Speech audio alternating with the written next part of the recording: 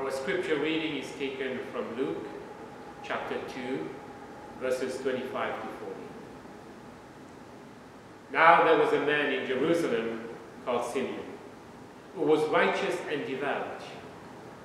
He was waiting for the consolation of Israel, and the Holy Spirit was on him. It had been revealed to him by the Holy Spirit that he would not die before he had seen the Lord's Messiah. Moved by the Spirit, he went into the temple courts. When the parents brought in the child Jesus to do for him what the custom of the law required, Simeon took him in his arms and praised God, saying, "Sovereign Lord, as you have promised, you may now dismiss your servant in peace. For my eyes have seen your salvation, which you have prepared in the sight of all nations, a light for revelation to the Gentiles and the glory of your people Israel." The child's father and mother marveled at what was said about him. Then Simeon blessed them and said to Mary, his mother, "This child is destined to cause the falling and rising of many in Israel, and to be a sign that will be spoken against, so that the thoughts of many hearts will be revealed. And the sword will pierce your own soul too." There was also a prophet, Anna, the daughter of Peniel of the tribe of Asher. She was very old. She had lived with her husband 7 years after her marriage, and then was a widow until she was 84. She never left the temple, but worshipped night and day, fasting and praying. Coming to them at that very moment, she gave thanks to God and spoke about the child to all who were looking forward to the redemption of Jerusalem. When Mary and Joseph had done everything required by the law, they returned to Galilee to their own town of Nazareth. And the child grew and became strong. He was filled with wisdom, and the grace of God was on him. The word of the Lord. We welcome you today to Weston Park Baptist Church as we continue our journey through Advent. Here we are now on the fourth week, a time of waiting, time of listening for God's voice. That's what Advent's all about. And of course, we are still in the midst of the pandemic, and these are challenging times, challenging for all ages, and in some way, particularly for the folk who are getting a bit older. You're isolated and maybe not connecting as much as you could possibly. So in that way, we have you on our minds and seeking God's blessing in your lives through this time. And I reflect on that because today we look at the story of Simeon. The Christmas story is really a story for all ages, and going all the way from the baby Jesus to young parents, to middle-aged folks with Zechariah and Elizabeth, and then the older people of Simeon and Anna. And the reminder in terms of our faith is that even though we get older physically, our faith forever stays young. We are eternally young in God, even as God is an eternally young God. God does not age. And so physically we can get tired, but from a faith perspective, we are invited to remain as fresh and vibrant and dynamic as we ever were. And so we see that in Simeon, because Simeon is a person who's living by faith. And although he's an older person age-wise, he's very young and receptive to the Holy Spirit in his own walk. So I think we can learn a lot from Simeon as we go along. It's interesting, years ago when I was starting off in the pastorate at another church, Royal York, and I worked with a variety of individuals, and they were fellow elders. And I remember one elder that we had was older, and he was 70 years old. And I was a young guy of 26. And we were going off to a deacons or an elders retreat, actually, that's where we were going. And we were driving across the 401, and I was driving, he's beside me, and I say to him, his name is Paul Smurden, I said, Paul, what does it feel like? I mean, you're 70 years old. What does that feel like? And he looks at me and he says, well, Alan, actually I don't feel any differently than when I was your age, 26. And I thought, oh, well, yeah, wow, that's great, good, you know. But here I am now, getting a little older myself, and can think with Paul Smurden, you know, I don't really feel that much different than when I was 26 in my own heart and mind. And for you, we are all different ages in this Christmas season, and may we draw strength from the same Holy Spirit that was leading Simeon as he leads us today and wants to lead us. So we turn then to this story in Luke 2, and I'm going to focus on Simeon just because of time, verses 25 to 35. And so the context we find is that the Holy Family, Mary and Joseph with Jesus, are traveling from Nazareth to the city of Jerusalem, the great city of Israel, to the temple. And they were faithful Jewish people, a faithful family. And they desired to follow all of the rules and regulations and celebrations that the Jewish faith had. They had many. And so they go with two in mind. One is the offering of the firstborn male child. Jesus is now 6 weeks old. And he is to be offered to the Lord as a gift.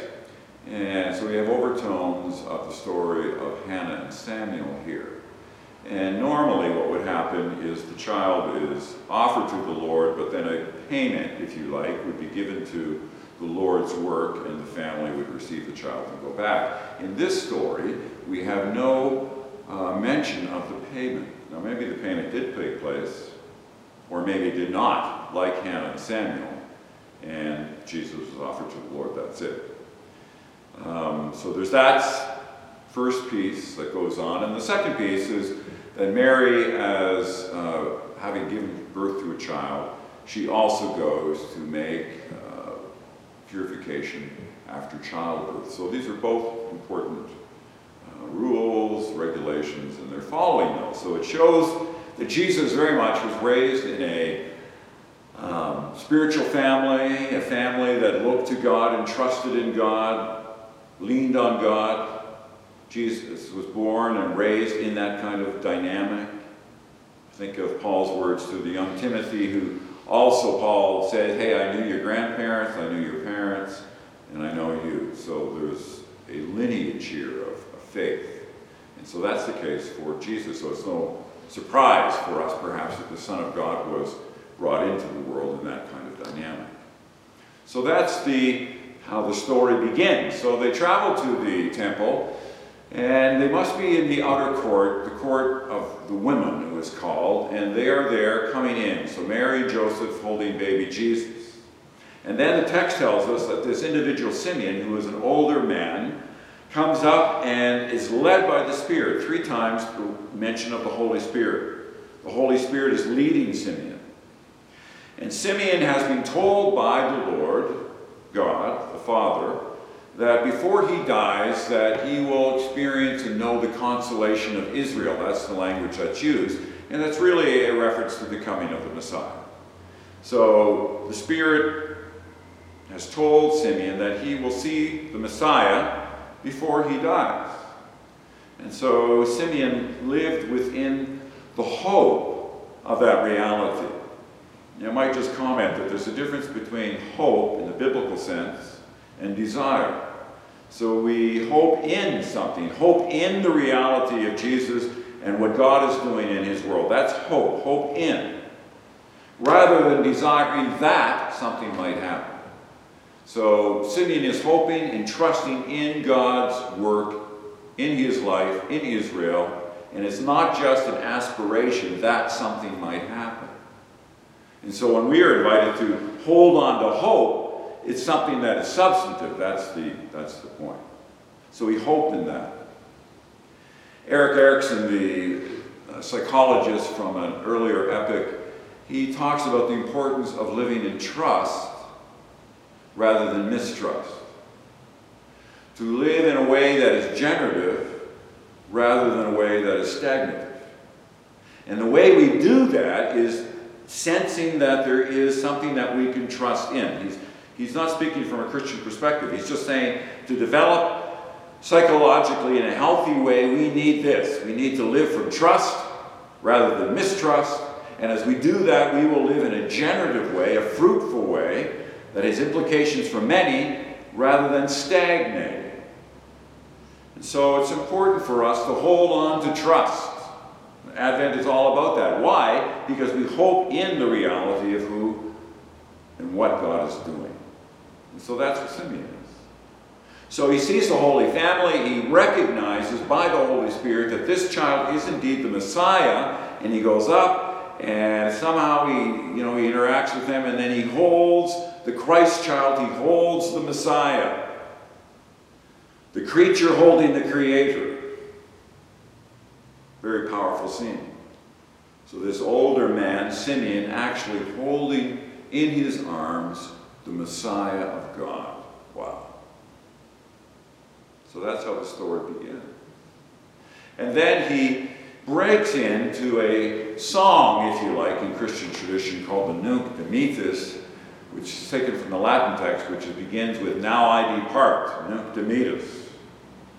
But most likely it wasn't a song, but he definitely gives his word of blessing and a doxology of praise for, indeed, what God is doing. And so we want to read the Nunc Dimittis at this point. Here we go. "Master, now you are dismissing your servant in peace." Notice in the NRSV, now you are dismissing, the Nunc Dimittis, now you are dismissing your servant in peace, according to your word. For my eyes have seen your salvation, Messiah, which you have prepared in the presence of all peoples, a light for revelation to the Gentiles and for glory to your people Israel. That is really his song, and then there are a few important statements after that. But that is the Nunc Dimittis. So before we consider what it all might mean to us today, we just kind of dive into this song, this canticle, and recognize some themes that are important for us there. And I would suggest that there are 5 key ideas that we see in this Nunc Dimittis. And it starts by, you are dismissing your servant in peace.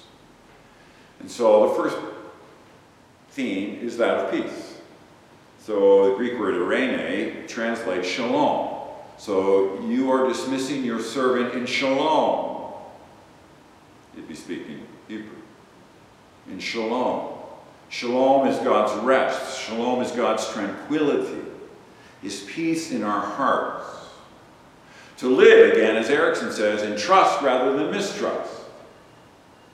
And so shalom is saying to us that we can live under the hand of God, as Proverbs says. Live in trust under his hand. That doesn't mean that everything will be perfect at every time, every moment in our lives. Far from it. I'm sure Simeon had all kinds of troubles in his life at various points. Here they are. They're living under the Roman eagle at this point. But nevertheless, living under the hand of God, there is a trust in his movement, his direction. Shalom. And so Simeon begins with a reminder that we also are given shalom. In the midst of this pandemic, God offers us shalom. He offers us his peace.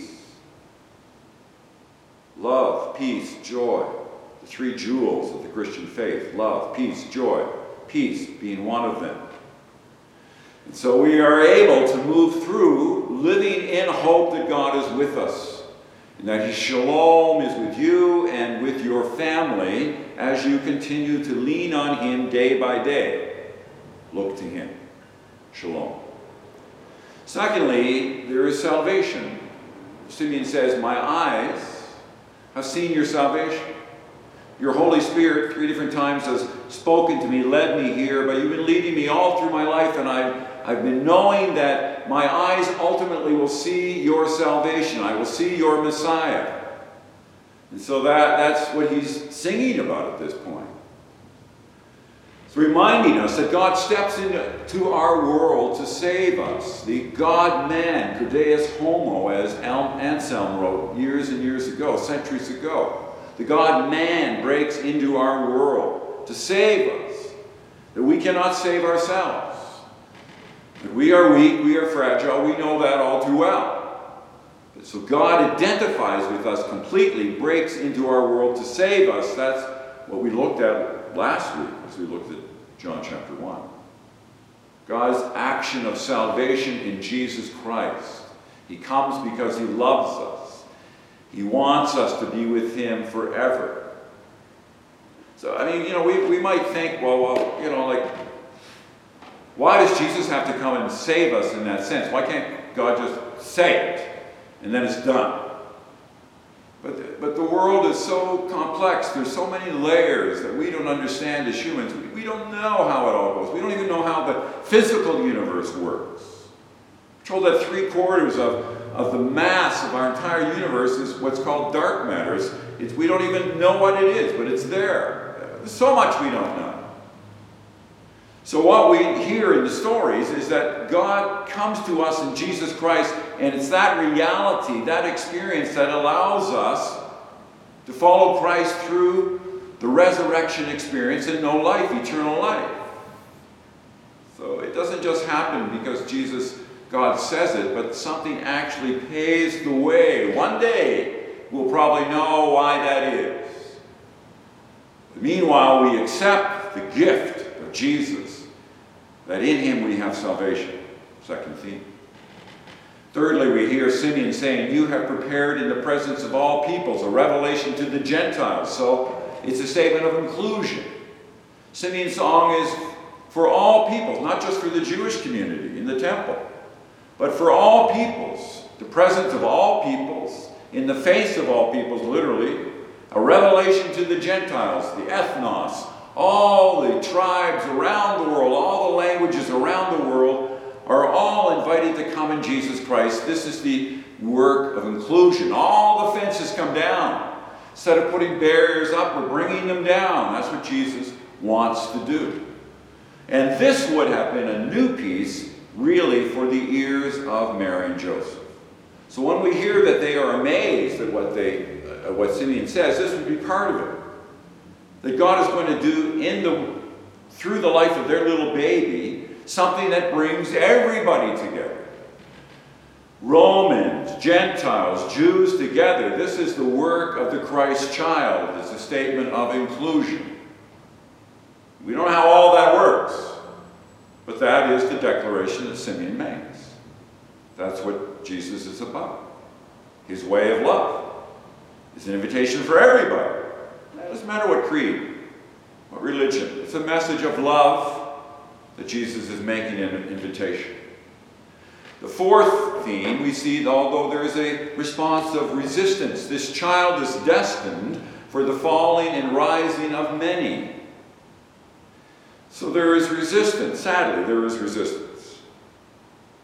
Not everyone accepted Christ. Indeed, finally, Christ is crucified on the cross. This is a statement of resistance, strong resistance.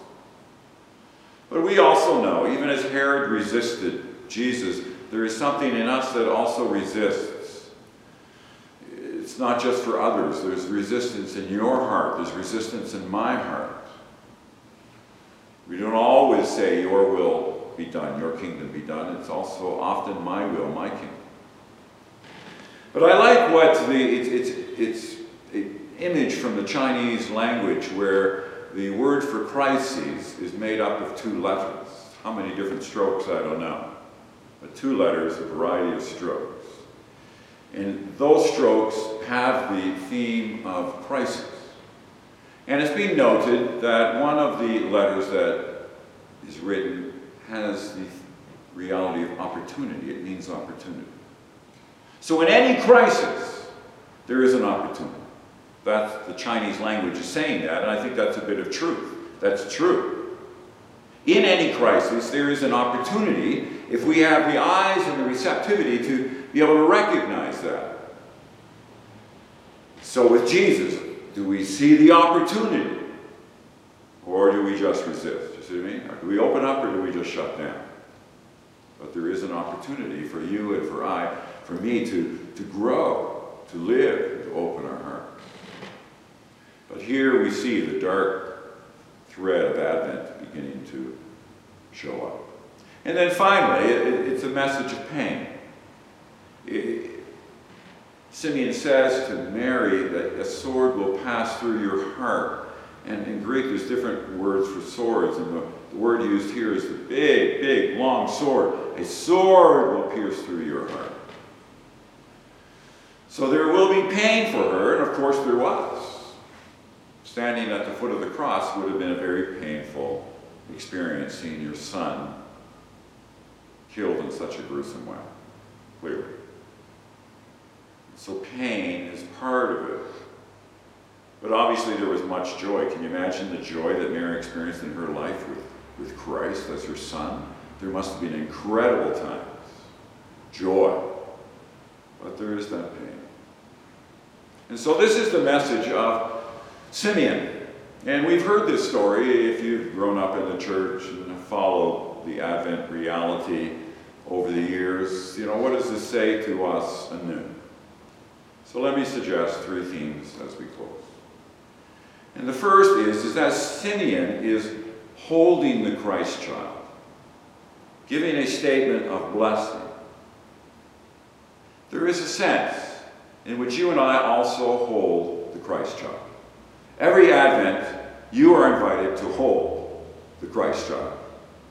The 6-week-old baby. Imagine, little tiny baby. You're holding that baby. You're protecting that baby. You're caring for that baby, even as Mary and Joseph did. Well, there is a sense in Advent that we are also holding on to Jesus. We are protecting him. We are walking with him. And so Advent, that's a first application. How are you holding on to Jesus, and how are you caring for Jesus? Not just how are you serving Jesus, but how are you holding him, caring for him, protecting him, doing your part, caring for the Savior of the world. So first theme. And the second theme that we might consider is as Mary experiences pain. The sword passes through her heart. There is the reality that a sword also passes through our heart. You and I, Jesus says, are invited to deny ourselves and to pick up our cross and follow him. Well, if you do that, and I do that, we're going to experience a little bit of pain. So a couple of weeks ago I said, you know, I'm looking at Paul's text, that we are invited to be happy and we are to pray continually and we are to give thanks.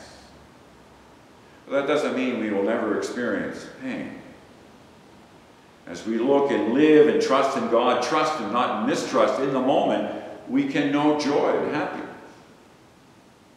But there's also the dark thread of Advent that at some point will cross through in your life, and you've had many of them already, I know that. But even in those moments, we can receive them. And in grace learn, perhaps in grace receive what God has for us even in those times. So a sword passes through Mary's heart, perhaps through our hearts. And then finally, Simeon holds the Christ child and is making an offering to God. He's praising God. He's blessing God. Now I depart because you have answered my prayers, and I'm holding the Messiah. I offer the Messiah to you. But you know, Paul says that we are the body of Christ. And so there's a sense in which we as the body of Christ are offered to God in Christ. We are an offering. Make my life an offering, we sing. And so at Christmas, we do become an offering. We become a presentation to God. And so you and I are invited to ask, well, what kind of offering am I? Am I a sacrifice of praise that gives glory to God, as the writer of Hebrews says? Or am I just still so caught up in myself, it's all about me, and I hardly can do anything. We're invited to be an offering. Little ways, tiny steps. Each day, be an offering. For me, be an offering. That's the invitation. Simeon is holding up the Christ child. We are the body of Christ. We become an offering.